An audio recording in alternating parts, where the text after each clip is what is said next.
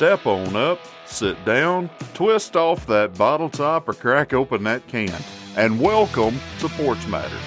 This is Terry Cagle coming to you from my back porch. Yes sir, yes ma'am, the name of this show is authentic. On Porch Matters, our saying is this: big issues or just a friendly conversation. No topic is off limits. We take pride in being able to talk about anything with each other in an open discussion. Open discussion is one of the only ways to learn. Your perspective could be changed. You could change the perspective of others. Friends and family, welcome to another episode of Porch Matters. I'm glad you're here. I hope you have had a great couple of weeks since the last episode. Yesterday, I was fortunate enough to be able to go to the new Protective Stadium in Birmingham to watch the UAB Blazers take on the Rice Owls. It was a very good game, very heartbreaking at the end, but congratulations to the Rice Owls for a good game, and as well as the UAB Blazers. Protective Stadium is a very nice stadium, and it was also announced that UAB will be joining the American Athletic Conference, so congratulations to the UAB Blazers. Congratulations also to my beloved Alabama Crimson Tide, who beat the Tennessee Volunteers yesterday. I hope all my fellow Bama fans enjoyed their cigars last night. Tennessee fans, hold your head up high. Your program is definitely headed in the right direction. One thing I did not enjoy Saturday was the car I was driving being hit by someone who was either drunk or texting while driving, and then them stomping on the gas and leaving the scene of an accident. Yep, that happened. Luckily, everyone in the car with me was okay. Luckily, the car is still drivable. Public service announcement, folks. Be smart if you're behind the wheel. Moving on. Halloween will come and go before I have the chance to talk to you again. Halloween is my second favorite holiday. I hope everyone has a great holiday weekend full of candy, horror movies, and fun. If you haven't seen Halloween Kills yet, I strongly suggest it. I sat and watched it. Very good movie. At least I thought it was. Some people thinks it's trash. Hello, Tammy. I'm talking about you. But I thought it was good. On this episode, Robert Dominguez of the Bigfoot Club podcast joins me on the porch to talk a little bit about Sasquatch and paranormal investigation and a lot more. Something else was mentioned in this conversation, and I really would like for you, the listeners, to give me some feedback on it. If Porch Matters t-shirts were available, would you want one? Think about it and let me know on social media, please. Robert is a great guy, and I really enjoyed this conversation. Hopefully, it's the first of many. We just scratched the surface on stuff that we can talk about. Without further ado, let's get started. Robert Dominguez, Bigfoot Club. Welcome to the porch, my friend. How are you? Thank you so much. I'm doing great. I'm honored to be on this show. I've been listening to your show, so I really appreciate you even asking me to be on it. Honor's all mine, my friend. I'm a fan of your show as well, and we'll get to that here in just a second. How have you been doing lately?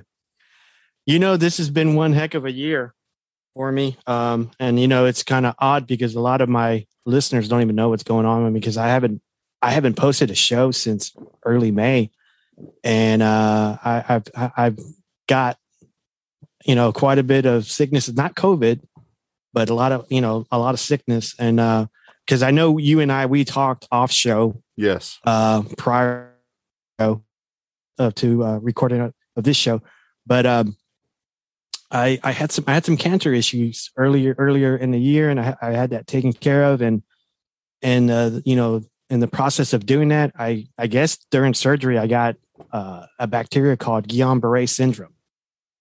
And anybody that knows Guillain-Barré, if your listeners don't know what it means, it's actually a bacteria that makes your immune system attack your nervous system. So you're pretty much all your muscles turn into atrophy.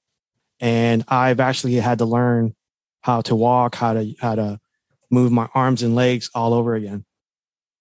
Anything with a name that almost sounds like Green Beret has got to be vicious. Yes. And Terry, this is something that I do not wish upon my worst enemies. Understand. I mean, this thing was so severe that, because at the time that we didn't know what it was, and it was crawling up my body, and the hospital didn't know what was going on. And it actually stopped my heart. Wow. For 7 minutes. Wow.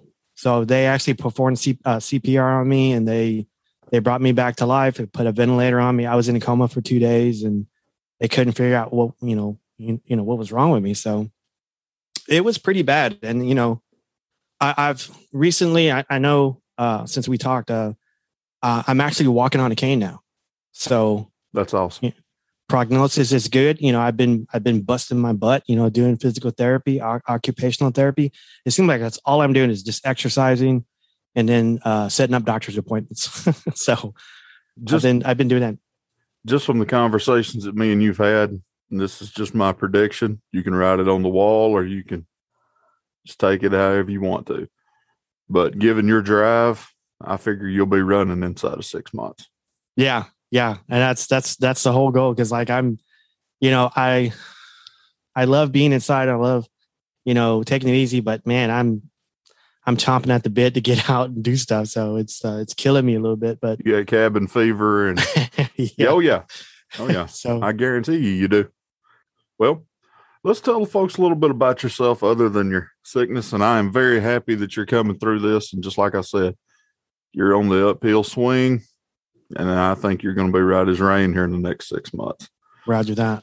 Where were you born? Where do you live? You live in Texas, right? Correct. Yeah. I was actually born in Dallas. Grew up in a area of Dallas called Oak Cliff, really, really rough neighborhood. I was seven I was the seventh born. And so I was the baby of the family. And a lot of times, growing up in a rough neighborhood, you either got, beat up in the streets or you got beat up by your brothers. So, right. So that's probably it kind of toughened me a little bit, being the seventh born and getting picked on a lot. But, hey, it whatever doesn't kill you makes you stronger. So grew up in Oak Cliff, went, like any person, go to work. And one day I was just typing on, and like I'm real guilty of this, typing on the internet at work, Bigfoot. So I type in Bigfoot and pops up, articles and stuff like that. So I don't know. At a really young age, also, I've always been interested in Bigfoot. So, but it's just something that I've always been really, really passionate about is just Bigfoot, and eventually I got into paranormal. We can get onto that as well. But yeah, just growing up, I just really enjoyed like that subject of Bigfoot and the paranormal, but more so Bigfoot. I've always been interested in things bigger than me. So Bigfoot's always fascinated me too. So you're what? Like 6'7"? Yeah. Wow. Sure am. Anything crypto. Yeah. Stuff like that has always fascinated me. Things like that I don't understand. Mm-hmm. Anything that makes me think, I like. Right. So you just told us how you was flipping through work and everything one day and you stumbled upon Bigfoot. What kept you interested in the subject of Bigfoot? Well, like I was saying, I typed in Bigfoot at work, and then what popped up was the Newcomerstown, Ohio Bigfoot Conference. And it was, I think that was like the 10th or the 11th annual one. And there was a guy on there, was wearing a cowboy hat. His name was Luke Gross. And he was there for some reason. It had his name. He was from Texas, had his email. And so I emailed the guy. I said, contribute in Bigfoot here in Texas. Cause I didn't even think about Bigfoot's being in Texas or anything like that. I just thought it was like Canada, Pacific Northwest and stuff like that. So I emailed the guy. He emails me back like right away, said he's going to be in Missouri doing some Bigfoot stuff. And he would, whenever he got back in a couple of weeks, he'd contact me. So the guy contacts me like 2 weeks later. We talk on the phone for 4 hours. We just talk about Bigfoot. And long and behold, he was telling me that Bigfoot exists in East Texas. And I was like, I was my jaw dropped. I go, what? No way. And like, you know, sure enough, you know, he would tell me, and he goes, hey, whenever you want to go out, I'll take you out. We'll go look at stuff. So after that conversation, he decides to form Texas Bigfoot Research Center in North Texas. And so I was lucky to be a part of the 12 original members for Texas Bigfoot Research Center. There are no longer actually a group. They've changed the name. They're now the North American Wood Ape Conservancy, I think. I'm probably getting that wrong, but that's the name of the group, NOAC or something. I don't know. But I was with the group, and we end up, you know, getting the group up together, and we you know, divvied like responsibilities within the group, and we got a website up and going, and we were like really busy. We started getting website, you know, sighting reports like in East Texas and stuff like that. So I got to go out and interview tons of people and talk to lots of people, and just like, because at that time we were really into like gathering information and just try to prove that this animal exists. And so that was like part of like the big part of my early years. So that's kind of what I was just passionate about, you know. Okay, you were going out and you were interviewing people. Uh-huh. Did any of them have any evidence to back up their cases in physical? Did they have hair? Did they have footprints? Did they have, I don't know, audio recordings? Right. Anything tangible that could back up their story? Also, did everybody's stories kind of sound similar? You know, a lot of people who did contact us, you know, and it's kind of sad to say, a lot of people who did contact us were usually people like housewives, you know, siblings like within the family, right? Who I guess family members or spouses who didn't believe them. And so whenever they reached out to us, we were like their last resort, because a lot of them would contact, you know, local authorities, and they would get ridiculed. And so whoever came to us didn't have any evidence. So they would just have claims. And so we would go out and try to prove these claims. So a lot of times we did collect, you know, hair, we did collect footprints, and we would put up cameras.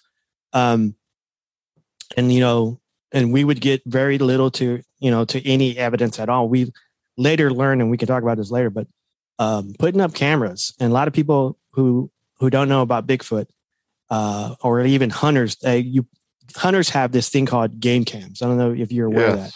Game cams come out, yes. and you put those out, and that has like infrared beam that if it's struck, it takes a picture. Absolutely. And so we were putting these out in the like early 2000s, and we wouldn't get any kind of evidence at all. And so eventually, this buddy of mine, because like at the time in 2000, the early like 2001, these game cams were really expensive. Mm-hmm. And so I had this buddy that had a game like a regular camcorder, right? You know, that had like a VHS in there or something. And you know, if we didn't have game cams, we would like just take that in the woods and stick it like in a nook of a tree. And we would go back later on and look at the video, and we would find that a lot of Bigfoots would, you know, sense a camera or just see a camera, and they would throw sticks and rocks in front of it to see if it would like set off a flash. And so they would avoid these cameras completely. So anytime someone had a Bigfoot sighting that had, you know, they were concerned about their family or their you know, their children and stuff, we would tell people after a while, put up game cams. If you don't want to see a Bigfoot, put up game cams, and this Bigfoot would like avoid it and go a different direction. And so that was a theory that in the early 2000s that we would like talk about, but no one was actually wanted to talk about it. I don't know why, but that's what I ended up using. I would just carry with me. I said, okay, you know, if you want to get rid of a Bigfoot, you would just put up game cams, and they would like avoid them and stuff. And to answer your second question about some of the stories sound similar. There's a portion of Texas that I was going to a lot, which is, I'll just say it out. I'm not part of any group, so I don't care about, you know, protecting like a area, but I would go out to Paris, Texas, and that's Lamar County. and it's right near the Red River. Right. And it's right near the Kiamichis. It's right near Pat Mays Lake. It's right near Camp Maxey. And Camp Maxey is like a tank, like a Army tank area. And so it's a big area. It's a big area. And so I would go out there. I went out there one time, and this is like before the internet, Terry. This is like before like DSL. We would go out there with flyers and cards and stuff. And so we would go out to like Paris, Texas. And this one guy he worked at the Campbell Soup Factory. He was a security guard, and he contacted us that a Bigfoot was coming behind the Campbell Soup Factory and rummaging through dumpsters. And so by the time us group as TBRC made it out there to go talk to him, he kind of climbed up and didn't want to talk to us and, told us to get off property. So we already made it all the way out there to Paris. I said, let's not leave. Let's go around, just talk to people and just see if we can, knock on some doors or at least get people interested in talking about the subject of Bigfoot. So we would go around, hand out flyers and stuff. And so a lot of times in Paris, I would get the same sighting report. I met up with this one guy, and I think I was at Walmart. I was getting water, and this guy walks up to me. And this is a funny story. He walks up to me, and he was a white guy, and he saw that I'm clearly Spanish. Spanish guy. So he walks up to me. So he walks up to me. He goes, "Hey, you're Spanish, right?" I go, "Yeah." He goes, "Do you live here?" I go, "No." And he walked off, and I go, "Rude," and he walked off. And so a week later, I made it back out to Paris to continue talking to people and see if I can gather information or like intel. Saw the same guy at a gasoline station. So I walked up to him and go, "Hey man, did you find any Mexicans?" Did he? I was excited. Did he ask you if you were Spanish? He didn't. Like I walked up to him and I said, "Hey, do you find any Mexicans?"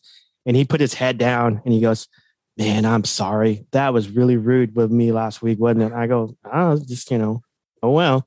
And he goes, "Well, you guys work really hard. And I hired a group to cut down trees and they quit on me. And, and I couldn't get them back out. So I hired a second group and they quit on me." I go, "Why? Why did they quit?" He says, "I don't know. They were shouting something, Rojo Chango. And Rojo is red. Chango is monkey." And I said, "Can I talk?" I go, "Can I talk to this guy?" And he goes, "Yeah." So he gave me the number, called the guy, and he eventually told me that they were cutting like trees down near Pat Mays Lake to, I guess, do a clear cut for this guy so he can, build a property there or something. A red Bigfoot came out of the woods and was throwing rocks at them, like big rocks, big boulder rocks at him, and it scared both the groups out. So that story kind of caught me, and I wasn't even looking for that story, Terry. And about 2 weeks later, I was at Pat May's boat ramp entrance, just with a parabolic dish, just listening. Parabolic dish is like a listening device that listens really carefully, like into the woods. Right. For your listeners who don't know. And I was just sitting there with a colleague, and we were just sitting there just listening. This guy pulls up in I think a RV, and he comes out and he's crying. And I go, "What the heck's going on here?" So we had some coffee. So we went over there and we offered the guy coffee and see what's going on. And he was crying and went on about, his dog was killed. I said, "What happened? Did it get shot or something?" He goes, "Man, you're not going to believe me." I go, "Try me." And he says, right. He goes, "A red orangutan killed it." I go, "What?" And he told me that he was going out with a walk for his dog. His dog, he was walking his dog without a leash, and it took off down the woods. And a red Bigfoot picked it up, tore it in pieces Just in front of him. In half? Yeah, just picked it up, ripped it in half. Wow. And so within 3 weeks, I got 2 stories that were probably the same Bigfoot, a red Bigfoot. So, I do get some stories like that. Now, you mentioned the red Bigfoot. How many, in your experience and in your knowledge, how many different color variations of Bigfoot are there? I've gotten sighting reports from Bigfoots that are black, Bigfoot that are brown, Bigfoot that are long, stringy hair that are beige. I even got one story that the lady thought a Bigfoot was wearing a top coat. I know that one kind of got me going as well. So I go, "You sure?" I'm sorry. That was funny. So I was telling her, I said, "Are you sure it wasn't like matted hair or like mud on it?" It goes, "No, it was a top coat." I go, "Okay, I'm going to go with that." I've had.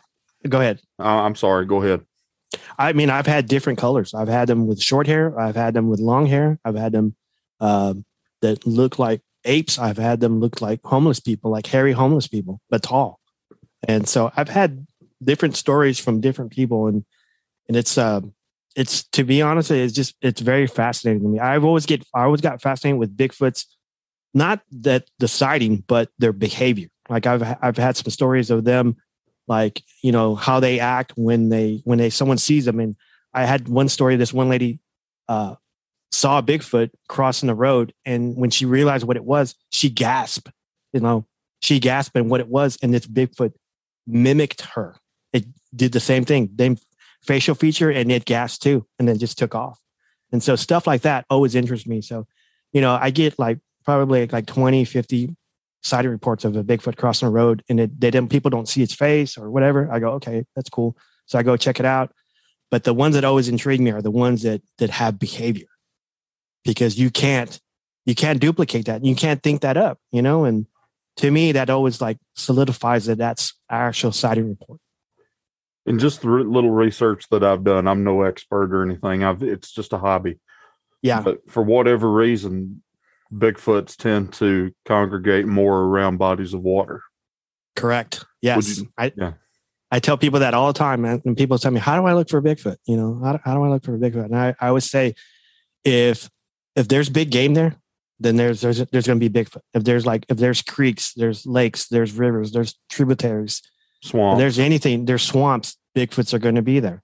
And a lot of Bigfoot researchers don't say this, Terry, but the big thing about Bigfoot stuff, if you really want to find a Bigfoot, you look for bodies of water, just like you said, but you also look for gas right of ways and electrical right of ways. And these are areas that the county clear cuts an area for electrical lines and gas lines. And so Bigfoots use this as a sidewalk through the county. And so if you want to find a Bigfoot, chances are they're walking, and then game's walking through there too. So if game's walking through there, for sure Bigfoots are walking through there. So I find footprints, hairs, tree breaks, all in this area constantly, all the time. You mentioned earlier about how you ask about if they've seen their faces or not. Right. The ones that you've talked to that have seen a face, how do they describe it? One of on our podcast, there's a story. There's a story we talk about. His name, I call him John Doe because he doesn't want to be talked about. Right. And he has an amazing story that happened in Longview, Texas. And he told me that this Bigfoot that came out and confronted him, his eyes were sunken into its head. That's what he said. And his nose was wide, its teeth were square, and it didn't have a neck, and it had a sagittal crest head, And so, and this is coming from a guy that doesn't know anything about Bigfoot, doesn't want to know anything about Bigfoot, and doesn't care to talk about it very often. So if someone who was going through this situation and explains that to me, that usually sticks at home with me big time. I said, man, this is actually a really good story. And this is a really good, it's like when he was telling me about it, you could hear the fear in his voice. Right. And he's a pretty big dude as well. He's thinking 6'5", 6'4", and he used to be a wrestler. Right. And this thing scared the heck out of him, and he didn't like to talk about it.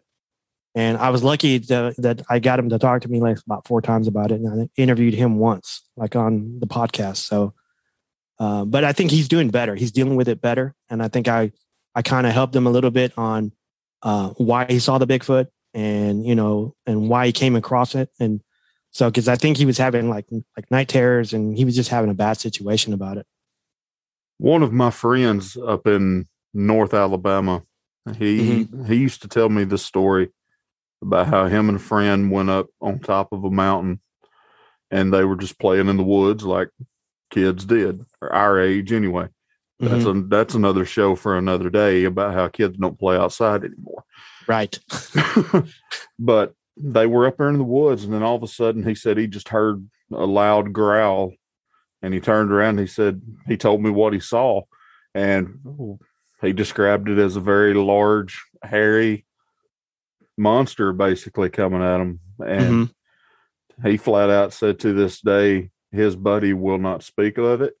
Yeah. And they won't even go to that area again because it was traumatizing to them. Wow. Stuff like that really, really gets to me, because I was kind of wondering why, because I always think all the time, why would a Bigfoot confront somebody, or why would a Bigfoot growl at somebody? They're either moving young, or these kids were probably in their way of like a food source. Right. That's usually the reason why, because like Bigfoots, they avoid people like the plague, you know, and if they confront you, that's usually the reason why, because like I said, food source, or they're moving young. So it's not anything to do with being territorial. They are very territorial, but if I all the sighting interviews I've done, if you're in the area and you don't leave, then they will be territorial and they will try to get you to leave. They'll either leave or they'll make you leave. And so a lot of times you won't even know that they're there at all. And like it took me like 5 months. Like once I got those, like I was talking about those stories in Paris, it took me 5 months to get anybody to talk to me. And it took 5 months probably for a Bigfoot to get close enough for me to even hear it, like walking through the woods or growling at me or whistling or hooting. It took a while. So, I mean, not that everybody would, cause like a lot of people want to go out and see, go see Bigfoot. And I said, well, you got to be careful what you wish for, cause you might get it. But a lot of people that go out looking for Bigfoot probably won't find it unless it wants you to see it and wants you out of the area. So, I don't know. I wouldn't say these kids were lucky. These friend of yours was lucky, but they were in an area they weren't supposed to be. So I know you operate mainly out of Texas, but where else do you investigate and or interview people from? I've interviewed people as far as like the Pacific Northwest, but I've actually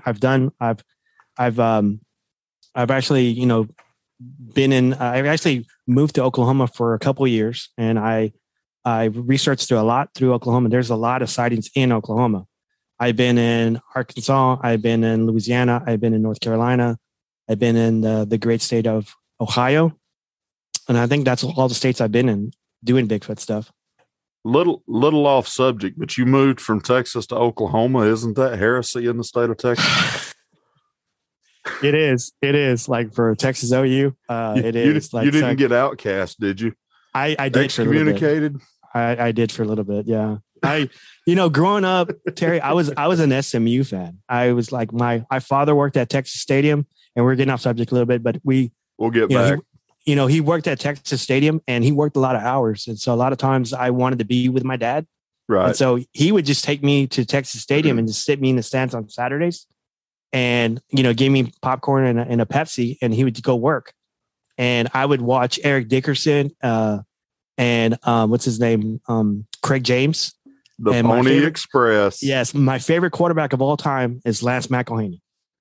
And I love that guy. That was one of the best. That was one of the best offenses I've ever seen in my life. It was. And I was just a kid watching it. And people want to talk about all of these split formations and everything else. No, you want to see great offense. You put Mr. McElhaney, Eric Dickerson, and the rest. And I can't remember his name now. Craig James. Yes. You put them in the backfield and just let them run the option on you all day. Yeah. Wow. What an offense. And so that's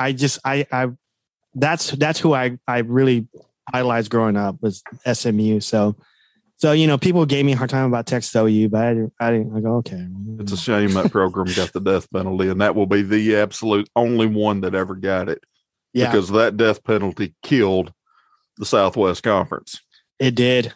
I was pretty heartbroken after that. Funny story is that like years later, as a adult, I was working for a security company in downtown Dallas, and it was for this condominium like high rise. And there was a guy that was working there. I won't say his name, but he was working there, and he used to be a SMU cheerleader.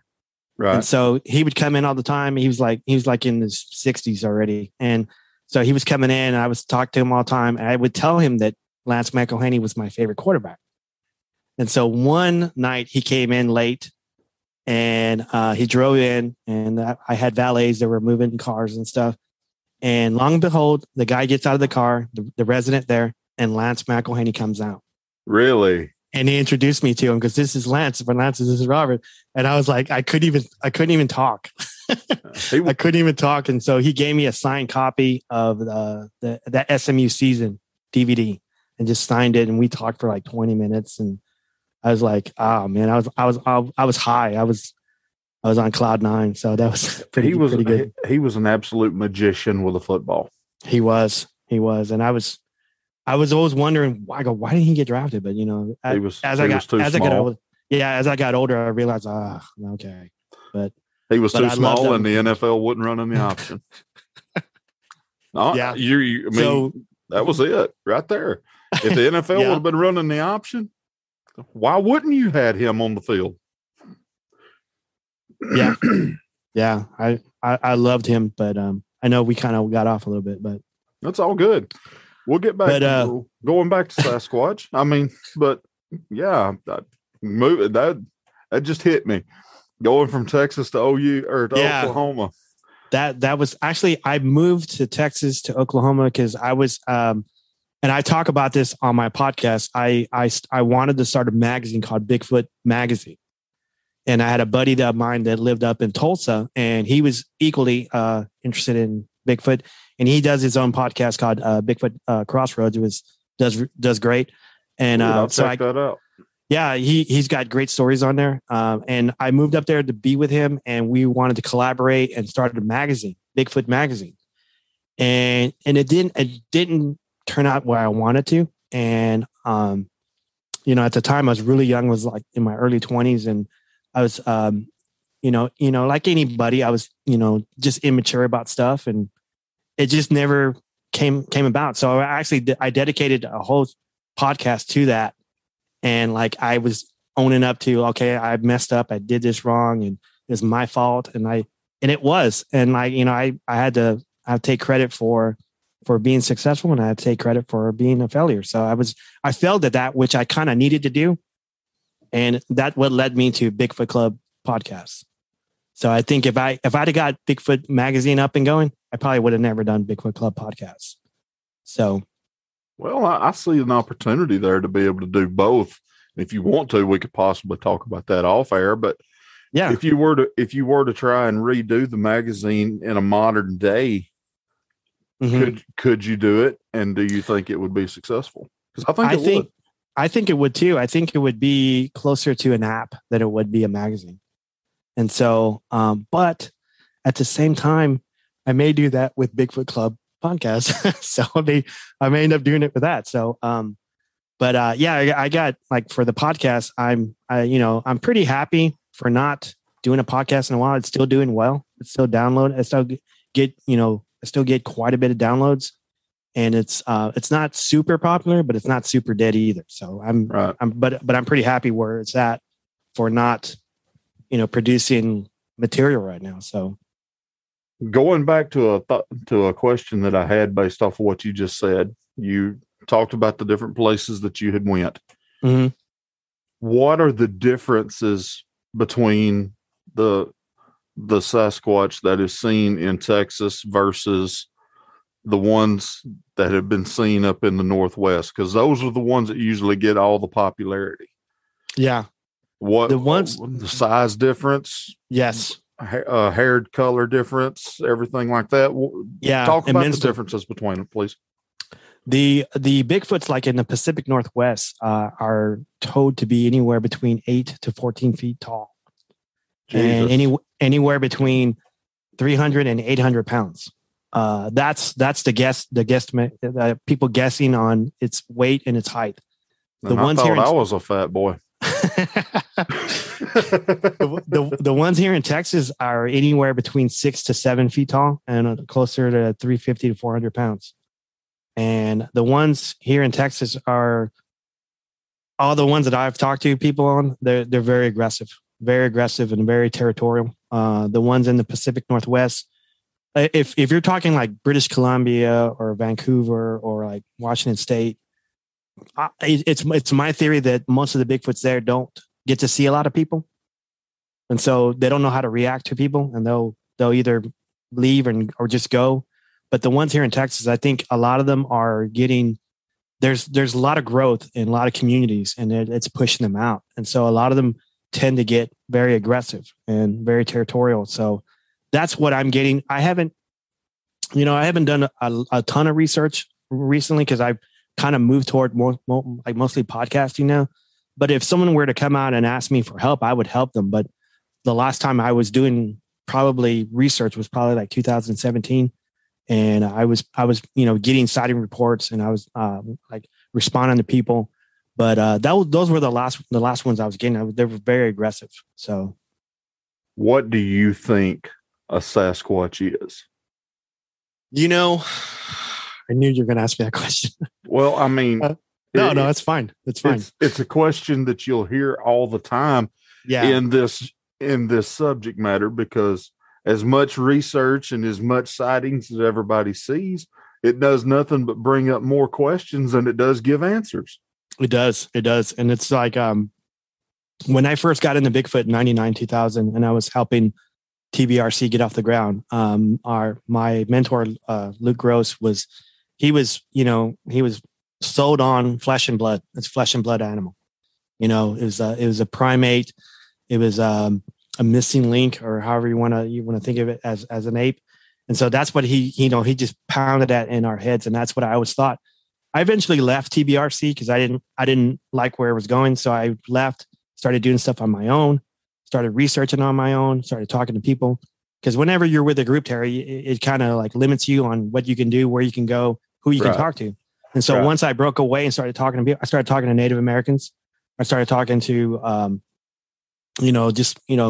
older elderly folks, and a lot of them, especially like the Native Americans, actually believe that this is a spiritual animal, and that it could disappear. It can, some people say cloaking, or, open up a portal hole or a wormhole, however they want to do it. And they just disappear, and they can't be seen.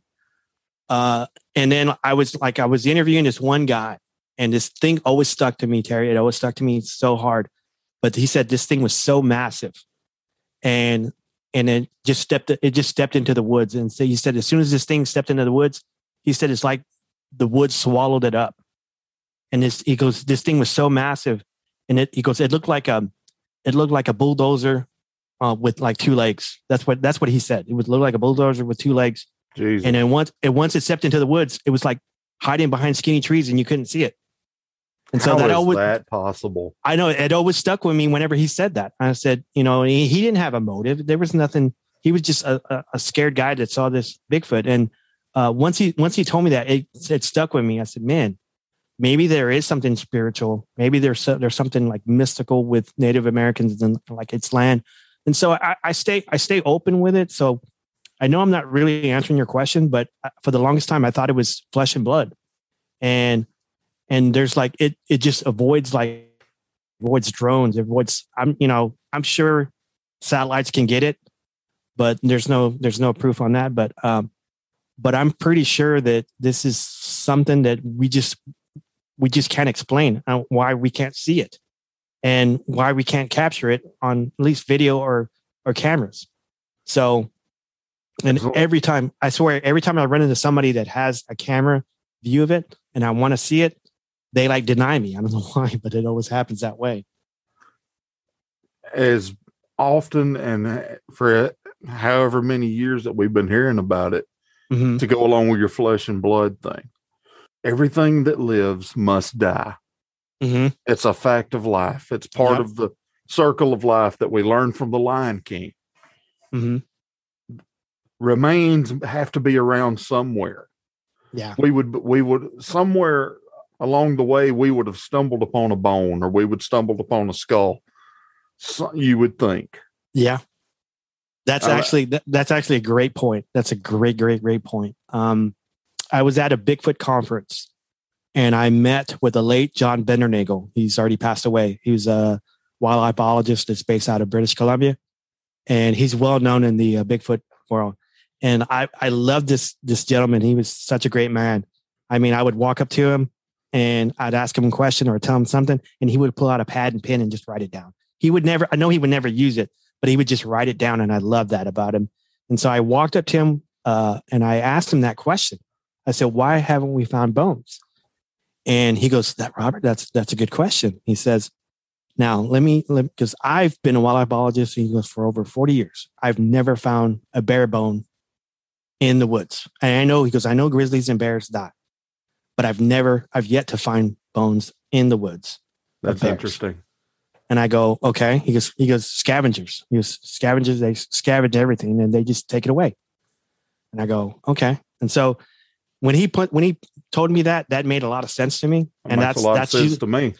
And that's usually how I answer that question, and it troubled me for the longest time too, as well. I go, I haven't even found any bones, and so, but yeah, it's an interesting subject. I just love it so much. And man, one of the reasons why I asked that, I was listening to another show. I'll name drop it. It was Chris Jericho's podcast, and you know how he's always into different things. I love his show. 2 or 3 years ago, he had the guy from the Sasquatch Chronicles on. I don't know if you heard that episode or not. Wes. Yes. Yeah. Yes, Wes. And shout out to you, Wes, if you're listening. Fan of your show. He told the story about how there was a couple of brothers that owned some property. I can't remember where, but there were multiple Bigfoots around the area. And they were getting to the point where they were coming up and looking in the windows and everything like that, throwing rocks at anybody that came by, making noise. And they were keeping them up all night. And this went on for months. And then they finally called someone that was religious, and they came out, or she came out, and they walked the perimeter of the property and prayed over it. I'm assuming put out either holy water or anointing oil, whichever. And then it got to the point where they wouldn't cross the property line. That's interesting. They would just literally throw stuff over the property line. And then Wes would tell part about how the two brothers would see this woman walk by in all white. They would holler at her, say something to her. She'd never acknowledge them at all. And it wasn't the fact it was rainy one day, but her clothes wasn't muddy and her dress was dragging the ground. And it got to the point where one day they just couldn't stand it no more and literally just went, hey, just yelled at her, hey, turn around, this, that, and the other. And she turned around, and they said she had the most sick, sadistic smile on her face that they had ever seen. And they told the lady that came out and prayed over the property and everything. And she said that the reason why the Bigfoot and everything was going crazy like they were was because she was there. That is interesting. I've never heard that story. I haven't heard that story in like 3 years, but it's one that just sticks with me because it goes against pretty much everything that I've heard when it comes to Sasquatch. Right. That's interesting because, like, I know on our podcast we talk about because I know we hadn't really talked about it, but I do paranormal stuff too. I do. Right. I was a case director for Pentex Paranormal of North Texas for almost 10 years. And so I dealt with a lot of, cases with, people and needing help and stuff like that. But we always talk about on our podcast, the Bigfoot Club podcast, Bigfoots emit a ultrasound. I don't know if you were aware of that. I'm not. They actually emit like a ultrasound to freeze game and to strike fear into people. If people don't want to leave an area, they'll emit ultrasound. And I've heard stories about it. I've never experienced it, but I've heard stories about it. I heard people tell me that. And then I do paranormal stuff. So whenever ghosts or entities appear or manifest, they emit or they're around EMF, electromagnetic fields. And so I was interviewing somebody, and we were talking about it, and she says, "That sounds like ultrasound." What you described, how you're feeling, because like whenever you get bombarded by EMF, you get headaches. Everybody acts different to it. You get headaches, you get nausea, you hallucinate, you see stuff, and you just get jittery. And so she was explaining to me, I was explaining to her on a sighting that someone had a Bigfoot sighting, and it was everything that I was talking about this sighting had EMF as well. So that's interesting how that story, with the lady, with the entity in that area was drawing the Bigfoots, or the Bigfoots were going crazy. That is super interesting. I gotta look that up. It was on Chris Jericho's show, and it was like 2 or 3 years ago. Wow. And when Wes came on for the second time, I have tried to look to find that episode again, and I hadn't been able to. I'm sure you know more about it than I do. Yeah. But yeah, I re-listened to that episode like 5 or 6 times, mainly for that one story. Wow. I may do a podcast on that one. All right. So thanks, Terry. You're welcome.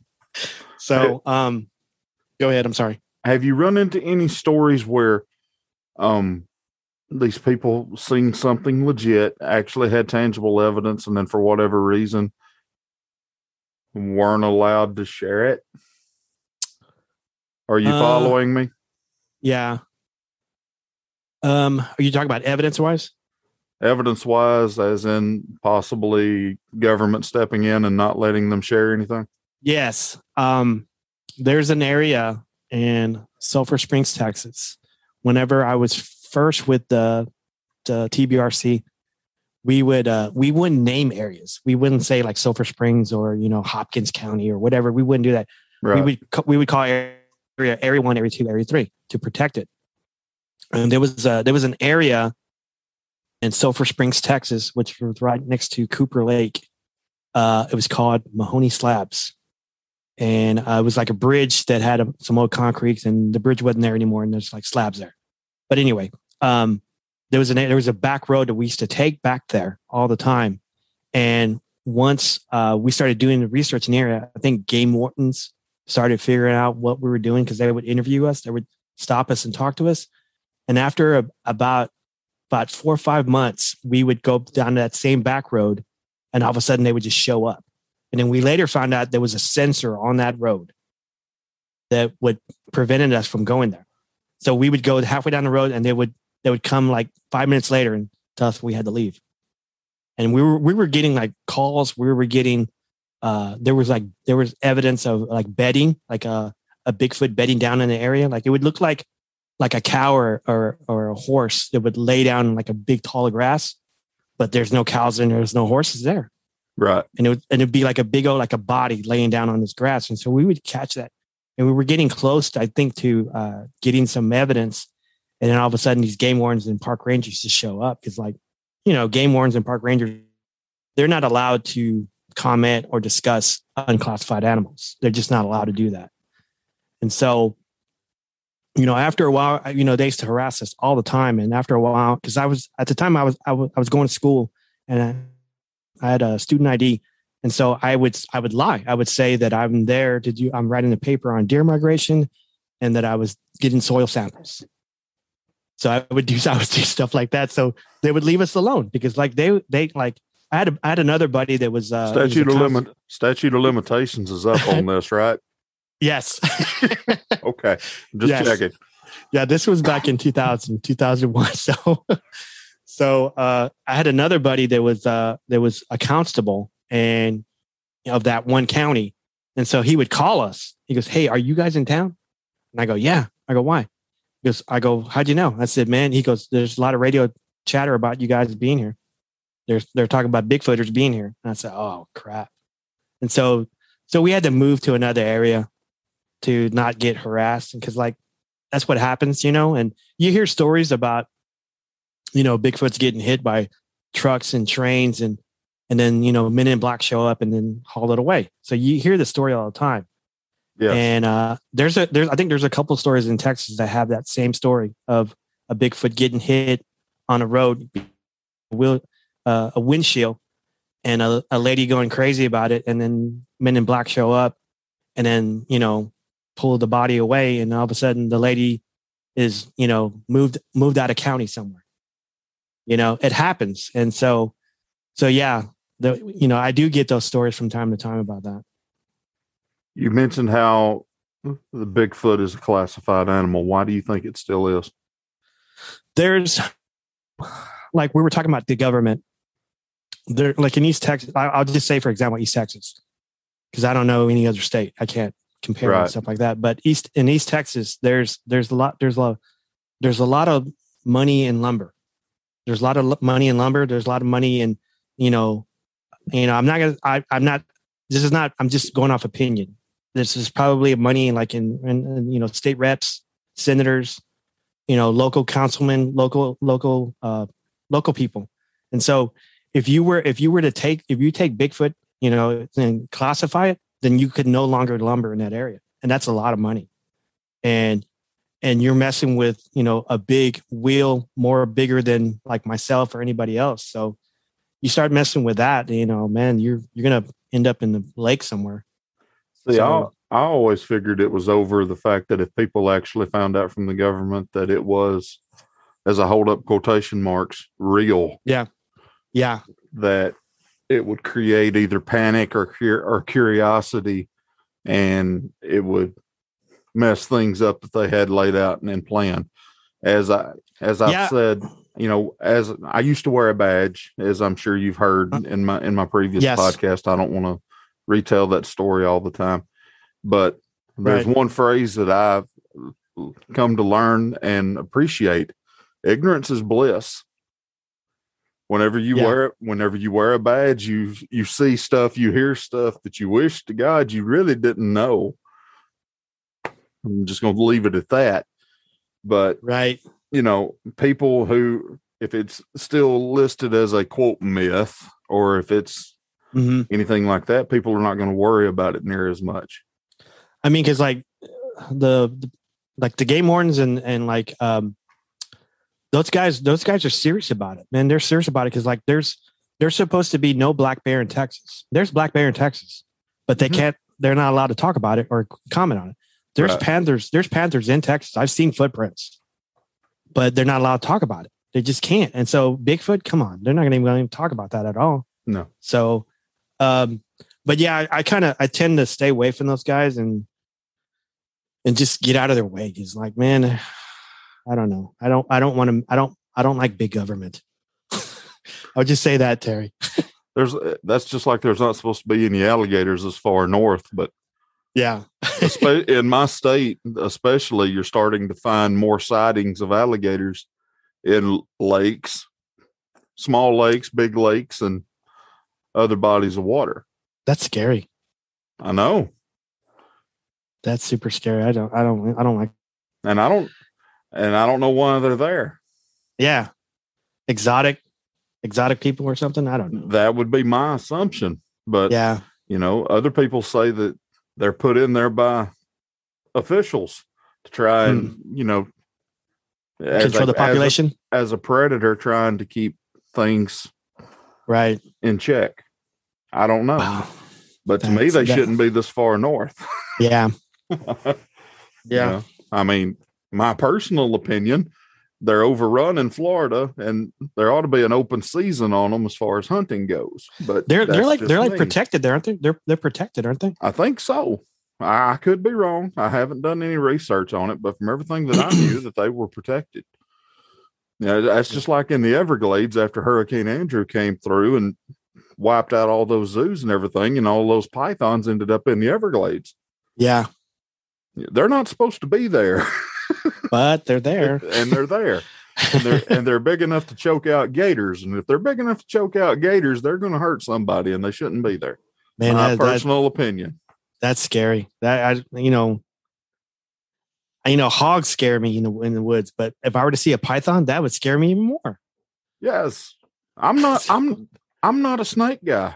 I'm not either. I don't even like dead snakes.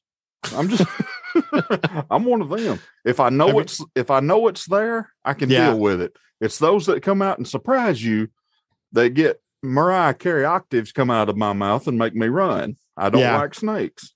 I remember once we were doing like an expedition in East Texas, and we were using a dried out creek bed to walk through a county, and it was dried out, and I was walking on it. I was taking point on it, so I was leading the group, and I stepped on a rock that was really wobbly, a big rock, and the guy behind me just yelled Dominguez, and I already knew what it was.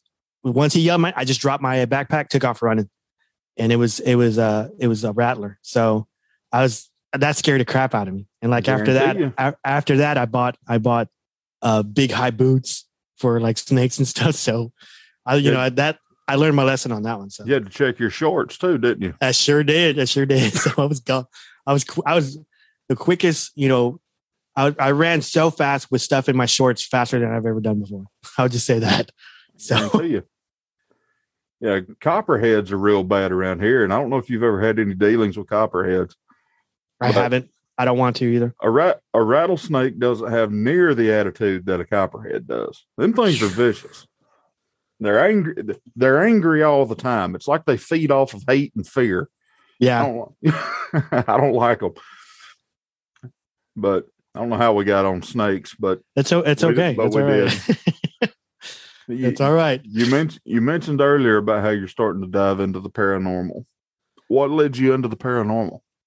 I've always been interested in it, and it's just something that I never, because you haven't really asked me, but I grew up, Christian, and I was baptized, and I just have a strong faith belief in, God and all that stuff. So as do I.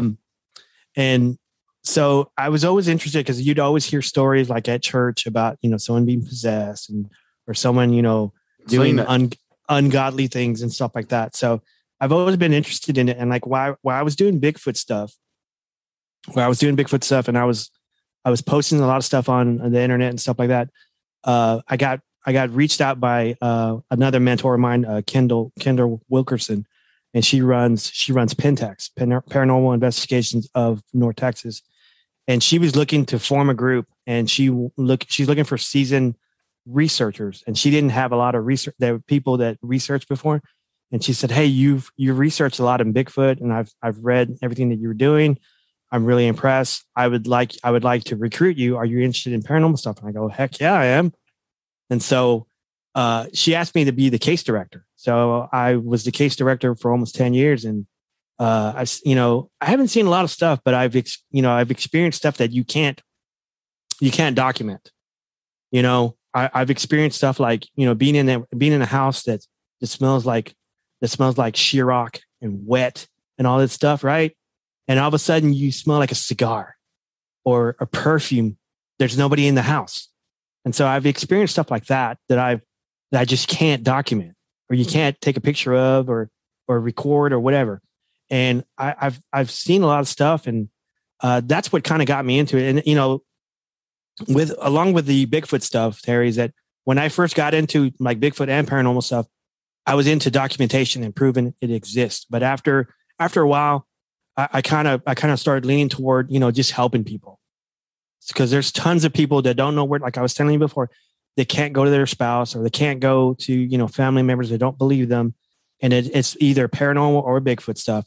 And they just need someone to talk to or just listen to them. And I found that way with like the paranormal. So the paranormal right now, I'm currently not researching anything right now because I'm still recovering from Guillain-Barré, but people still reach out to me, and I find groups for them, or just individuals that can help them. And so that's where I kind of lean toward the paranormal and Bigfoot. I love helping people. I love to be that conduit or that venue for them to help them. So I know you didn't ask me all that, but nice. Talking about Bigfoot as well as the paranormal. Mm-hmm. What are the similarities between the two, other than you being able to help people? The similarities is, I guess the thrill of the unknown. That's always been a passion thing of mine. It's like I have buddies now that just tell me, "Why do you do both?" I can barely handle one, and you're doing both. I said, I'm curious about the unknown. I'm curious about, just learning more. And once you're able to learn more, then you can pass it on to someone else. Absolutely. And so that's the big drive with me. I don't take money. I don't take fees. I don't do any of that stuff. I do it for like the pure passion and the pure, just to help people. And anybody that says, hey, I can get rid of a Bigfoot, or hey, I can get rid of a demon, or, a ghost entity, but you have to go to my, my PayPal. Run as far away as you can, because those people are not in it for you, and you shouldn't even talk to them. But that's my input on that. So, what, other than the story that you told me earlier about the red orangutan, mm-hmm. what is the best story that you've heard as far as the Sasquatch is concerned? Like funny story, or you're talking about funny story, or just amazing story? Amazing story. Okay, I'll listen. You tell whatever you want to. Okay, I'll tell you both. I'll tell you both. Okay, good. That's what I was fixing to ask. Okay, we're on the same page here. The funny story was, I was and this, whenever I was with the TBRC, we would get sighting reports out of state. We would get stuff like from Kentucky, your state, Missouri, Mississippi, and stuff like that. And I got one from Kentucky of a lady, and we end up doing a conference call. And then she emailed us, and then within the subject line, it said, Bigfoot wants to have sex with me. Yeah, that's what kind of got me too as well. So we end up calling this lady, and it was like me, and it was like Luke Gross, and somebody else. I can't remember who it was, but we called this lady, and we were all asking her questions. And then she said that, yeah, Bigfoot, he wants to have sex with me. It comes down the mountain and he wants to have sex with me. And I go, how do you know he wants to have sex with you? And she said, well, when it comes down the mountain, it's after dark, and I could see its penis glowing. And I go, okay. And after I got off the phone call with her, I talked to Luke Gross. I'm sorry. I know. It's okay. It's okay. I talked to Luke Gross, my mentor, and I said, is that possible? How's that possible? He says, well, Bob, there are some phosphorescent mushrooms. Bigfoot could get his hands on it and then, go down there. And I go, okay. So that was pretty funny. And I was like, I think I tell that story on any podcast I actually come on, but that one always gets to me like really, really, really bad. So the most amazing story I probably ever did was, I can say the name of this lady because she's actually on the TBRC website. So I can actually say her name. Her name is Deborah Thornton, and she's probably like in her 70s now. But in the 60s, her and her boyfriend were in, I believe it was Paris, Texas, and they were driving in an area that's no longer there. There's a lake there now, Pat Mays Lake. But she was driving, and her boyfriend got a flat tire. So he decided to go into town and get a spare and come back. She didn't want to go. She stayed behind. And she was asleep in her boyfriend's truck. She was awakened by a Bigfoot pulling her out of the window, the driver's side window. And all she could see was its nipples and its penis. And that's all she said she saw. And we asked her, okay, what color is it? And she told us the color. He had pink nipples and they were partially brown, and his penis was brown, and it was erected. And she was going into detail so much about it. And she said that she was kicking at it, and then she had like a glass Coke bottle, empty Coke bottle, and she was hitting it. It was hitting its forearms with it. And long and behold, another Bigfoot stepped out of the woods. And she said it was a female. I go, how did you know it was a female? She goes, because it had breasts and it was pregnant. And this Bigfoot was yelling at the male. And so the Bigfoot let her go and then walked into the woods. And so she later, I think when the boyfriend got back, she was like hysterical. And I think they admitted her to the local hospital there. We actually did a open records deal, and we pulled the records for that. And she was admitted to the hospital, and she did have abrasions on her ankles. It didn't say why but it just said it had abrasions. And then we try to reach out to the local authorities there and try to get the same records, and they denied us. But that was probably the most amazing story I've ever heard when it comes to Bigfoot. Because number one, it was physical. Number two, there was extra body parts that you normally don't get in like sighting reports. And then you had some kind of social communication between two Bigfoots to move on. And so to me, that's probably the most amazing story. And so we interviewed her for like 4 hours, and I think we gave her like 300 questions, and 6 of them were like redundant. And she never like fade on her story. Her story was the same. And so I thought that was probably the best story I've ever investigated. That's interesting. So you don't get a lot of stories about nipples and penises and stuff. No. So this is a first for me. So awesome. What's the most interesting? Now we'll say the same thing about paranormal. Mm-hmm. What's the funniest story you've heard, and what's the most amazing story? Either the stories you've heard or what you've experienced personally. The funniest. Let me see here. The funniest story I got was a gentleman. I think he was in Hugo, Oklahoma, and he was contacting me because he felt that the whole town was haunted and they were out to get him. And he said that there were witches in the town and they were shapeshifters and they could shape into a sheriff and try to arrest him.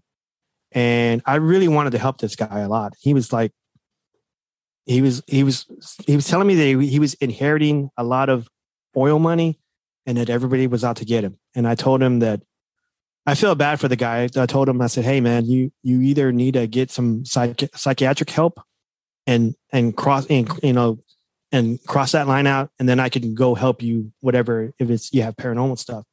And so he was telling me amazing stories about witches throwing acorns on his porch. And then if he didn't notice the acorn, then he was going to have some kind of spell on him. So he was telling me stuff like that. That was pretty interesting. And I go, oh, okay, that was really, I felt bad because I wasn't able to help the guy, and I really wanted to help him. What kind of witches were they? Did he ever? I asked him that question and he would never answer it. He would always like go off talking about something else. And I would tell him, I said, hey, you need to focus and answer this question. So to me, he sounded like he was borderline. And when I say this, I'm not making fun of anybody. That's not my goal here. No, but nor mine. So he sounded like he was borderline schizophrenic. That's what it sounded like to me. And he was probably seeing things, they probably were there, but he was probably like magnifying it, And so I really wanted to help the guy, but I wasn't able to do it. Probably the most amazing story I got was there was a gentleman, I believe he was in Killeen. He was in the military, and he reached out to me, and I guess he was stationed overseas in Afghanistan, came back, and he called me from a payphone, and he was like frantic, and he told me that he got home. He got home within, I guess, a couple of days from being overseas, and that there was something in his barracks or his quarters or something. And he had a dog, and the dog was responding to somebody in his back room. So the dog went back there, was barking at something. He pulled his pistol and went to go investigate. And he said it was a shadow. It was a black shadow. And he was telling me, it goes, freeze. He thought it was a guy dressed all in black. This thing turned around, didn't have a face. And it said to him, "We are many," and disappeared. So the people, your listeners that listen to the read the, yeah, I could see your hair standing up. That listen to, that read the Bible. That's demon, What he's referring to, folks, we're on a Zoom call. As soon as he said that, the hair on my arm started standing up and I got goosebumps. Yeah. And I held it up to make sure that he could see it. Yeah. Reason why I say that, my Whenever you were talking a little bit earlier about being spiritual and being around and hearing about demon possession and everything like that, I've been around it a good bit of my life. Mm-hmm. I was born and raised in a Pentecostal church where we break out the olive oil and we pray until something happens. Right. Well, there was one instance whenever I was like 8 years old, and the way any of that always went down was whenever I was 9, actually, excuse me, whenever anybody came in and it was felt upon that they were possessed, for whatever reason, they always got all the children and everything out because they figured if they get the demon out, it'll go into the children or something like that. Right. Not saying that good, bad, or indifferent, just telling you the way it was. Right. My dad was a part of the group of men that were helping to pray and exorcise the demon. He would tell this gentleman, I can't remember his name, and if I did remember it, I wouldn't share it anyway. He was up from Chicago, I think, and he might have been 5'11", 6 foot, might have weighed 130 pounds soaking wet. My dad was a very large man. He was somewhere in the neighborhood of 6'3", 6'4". At his heaviest, he was over 400 pounds. He used to tell me stories about how he used to be able to take 4 bolts and everything out of a motor, reach down and just pull it out of a car. Man. And whenever my dad would tell me that, he would have other people around him when he told me this, and they would back up his story. Mm-hmm. How whenever he worked at Fruhoff building trailers, he'd reach and grab one rear end that went under a trailer, reach and grab the other one with the other hand, pick it up, and walk off with 2 rear ends. My dad was an extremely stout man. Uh-huh. He didn't look it, but as we say over here, it was just that cornbread strength, that raw bone. Country strong. Yes. Going back to the story, my dad was kind of down around his ankles and everything, trying to hold them in place in case it just went crazy. There was another gentleman I'm not going to mention his name. He was somewhere in the neighborhood of 230 to 250 on one arm. Another one was about the same size as on the other. During the whole process,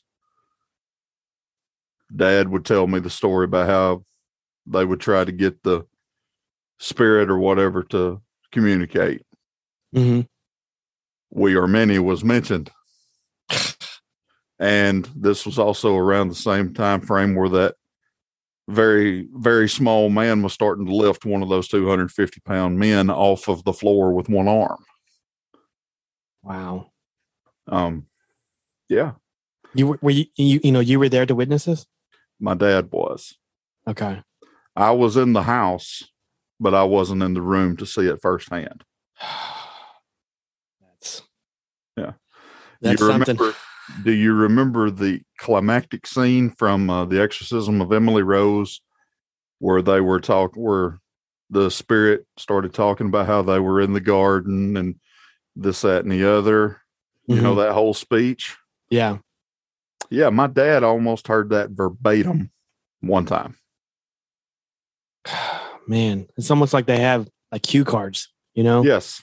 To talk to us about stuff like that. But it was to the point where my dad had told me that enough times that whenever that movie came out and I heard it, goosebumps, and chills. Like you were saying, whenever I was telling that story, because I was looking right at you on Zoom, and when I was telling you the story, you just did just like you just kind of like shook your head and kind of cringed your lips together and stuff. So that's right, man. But my dad used to drive a truck and everything as well. And I mean, he was a very spiritual guy, constantly praying and everything like that. Anybody who's listening that knows my dad they know what I'm talking about. Right. He sounds like a good man. Very good. Now, Good. my foot is a whole lot bigger than his now, but I can't feel his shoes. Yeah. And he would constantly tell me stories about how little black shadows would fly in the truck with him and have a conversation with him while he was riding down the road. And they would get in it. They would start at one point, but whenever they got to the end of a town, they'd float out. They're trying to seduce him or trying to coax him to do something he didn't want to do. You think? Trying to talk him out of praying about a certain thing. Oh, I see. Yeah. That's not going to happen, right? Yeah. Yeah. Because this kind of stuff. Anytime something good's about to happen, that's usually what happens, Yep. Man, so, I've legit still got goosebumps on my arms from that. I'm just telling you. Because like I can just tell you, Terry, from my, I'm going to talk about, my condition a little bit, but when I first got Guillain-Barré, I was not in a good place. I was not in a good place spiritually, and I was breaking down and I was crying, and I was telling my best friend, I go, "This is too hard. I can't do it. It's too hard." And he was telling me because he's trying to break you. He's trying to tell you that you can't do it, but something's good's about to happen. That's why he's doing it. That's why he's doing it to you. And so I'm a firm believer that whenever something bad happens to me, like I get a setback, that means something's good's about to happen. And I just have to pray and just think about it. You know what? I'm going to pray even harder now. Should have done that. Guess what? I'm praying even harder now. So I can just tell you right now that they've told me that Guillain-Barré minimal is like a year, 2 years recovery. I'm on my 5th month and I'm walking on a cane. And so about a month ago, I was still in a wheelchair. Mm-hmm. And I wasn't even strong enough to go to the restroom, Terry. But I can just tell you that now that I'm able to stand. Now I can't go a long way, but I'm able to walk, from here to the kitchen, from here to the bathroom, from here to the front door, to the doctor's office. But I'm getting there. I'm trying to build up stamina. So prayer does work. People don't believe it. It does work. From me to you, sometimes, as in the instance of Job, the Lord allows things to happen to us that brings us down. But if he allows you to go down, he's going to bring you up. Only thing you've got to do is trust in him. Yes, sir. And you've got one heck of a story to tell, sir. Yeah, I got some testimonials to tell and to share and stuff. So I think when this all happened, I'll say this, my family was kind of distant. And when this happened to me, it's brought us closer. And we're in touch with each other. We tell each other that we love each other and that, hey, I was thinking about you today. Hey, how you doing? Hey, how's your day? So I'm blessed to still be here. I am blessed to have that opportunity to tell my family that. So I want to say that to your listeners, to my listeners, that, prayer does work. It does work. Absolutely. So it might not come in your time frame. Right. But it'll come. Yes. As long as you want it. Man, that felt good. Because I hadn't even talked about this on my podcast yet. So that's you're getting first. So I appreciate that. No problem, man. No problem. It's amazing how things like this will bring families closer together. Yes. And as bad as I hate to say this, sometimes we need to be brought down. Yeah. We need something that humbles us a little bit, because sometimes we get a little bit too big for our britches. And I'm not saying that that's your story at all. Right. I'm saying that as in a general, because even as families as well, life happens. We all got this thing to do, that thing to do. But anytime something happens like this, that'll bring you down. Number one, you find out who your real friends are. Number two, you find out who really does have your back. Isn't that the truth? I had a couple people that were a part of my podcast that were no call, no shows. And this is nothing. I'm not belittling them or saying bad things about them. Whatever they're going through, it's on them. But when I was down and out, this person didn't show up, and she was like, no call, no show, and I was pretty hurt by it. But I forgave her. And I moved on. And so, but yeah, you it's true. You find out who your friends are and who's your family and who loves you and who's who wants to be there for you spiritually. So, and that kind of hits close to home.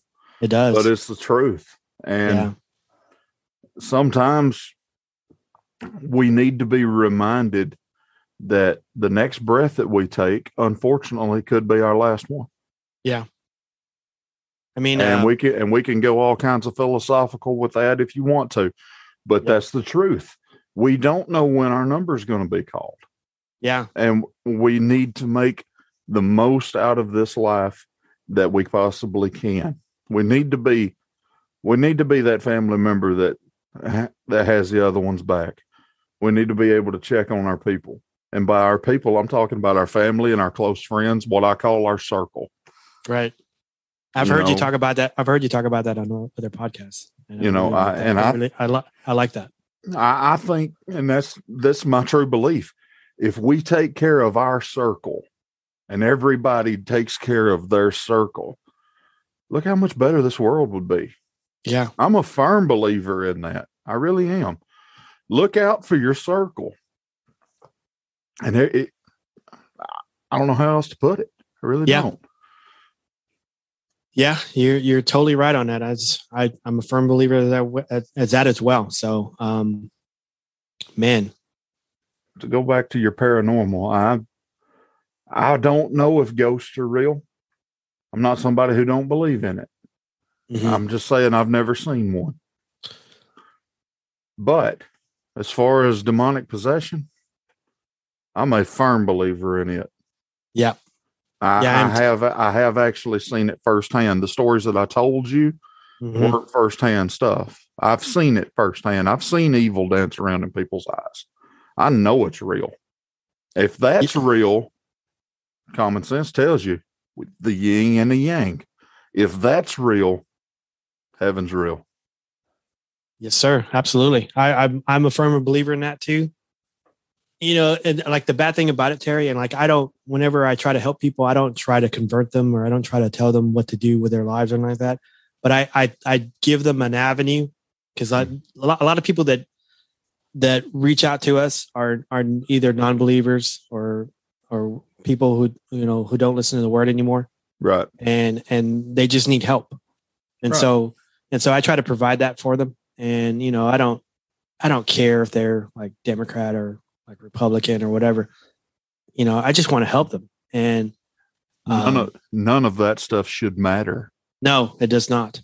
It shouldn't matter. It shouldn't matter at all. So I try to just help people.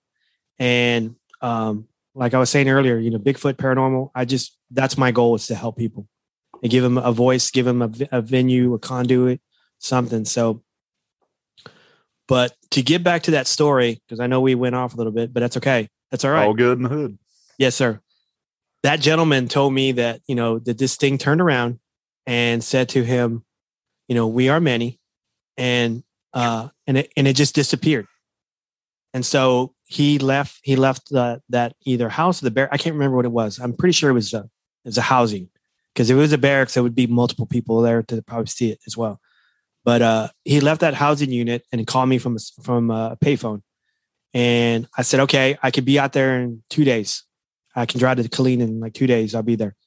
And then he called me back, and then he said that, no, I can't have you come out because I can't have you come on the base because I'd be made fun of. And I go, let me help you, man.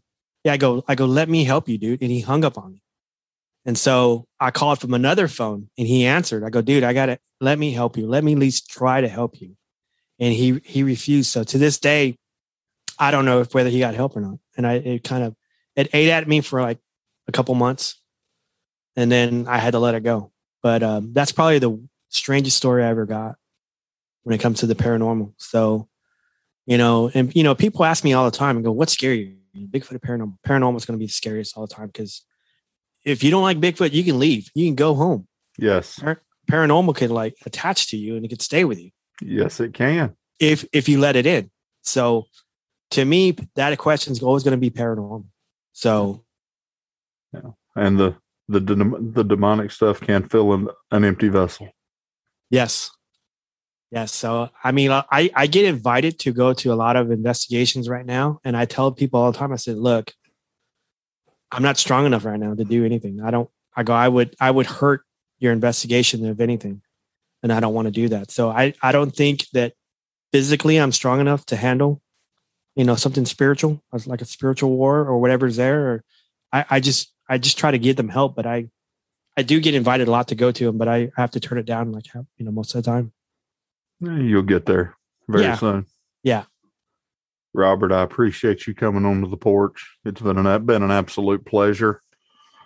If you would, please plug your social, any website that you may have, and share with the folks what you've got coming up. Well, right now, I know I'm probably going to try to do something by the end of the year. Some episodes or something. So I was talking to most of the cast that are currently on the podcast right now about what we're going to be doing. So I'm going to be like plugging some stuff whenever we do start doing stuff. Whenever we do a podcast, I'm sorry. But right now, everybody can find us on any social media. It's Instagram, Twitter, or Facebook. If you just type in Bigfoot Club, the number 1.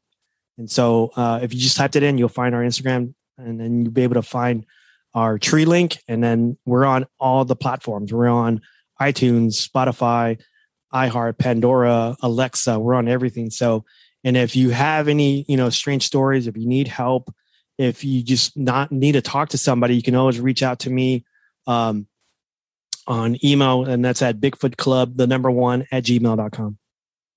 Very good. Robert, once again, thank you.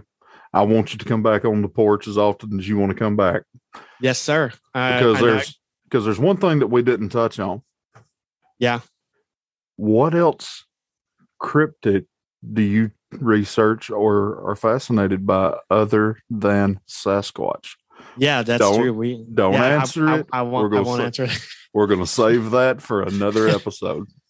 Well, I appreciate coming on, man. I really love the show. I love your format. The Pass the Jar episode, I was laughing on that one so hard.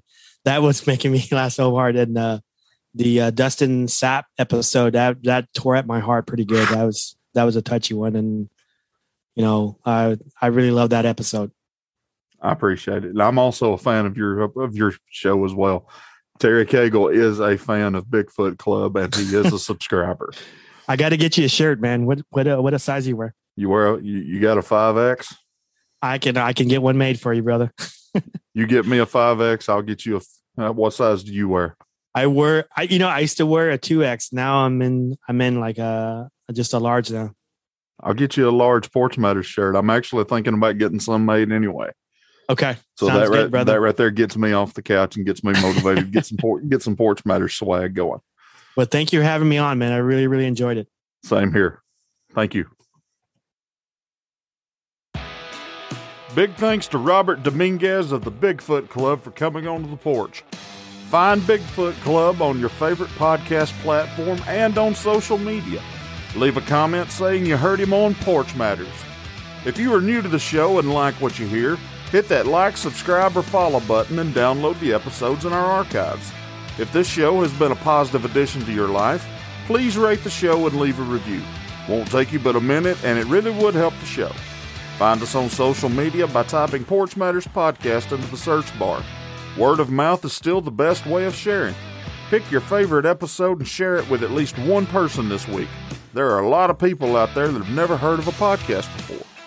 I sure would appreciate it. And I'll see you next time, right here on Porch Matters.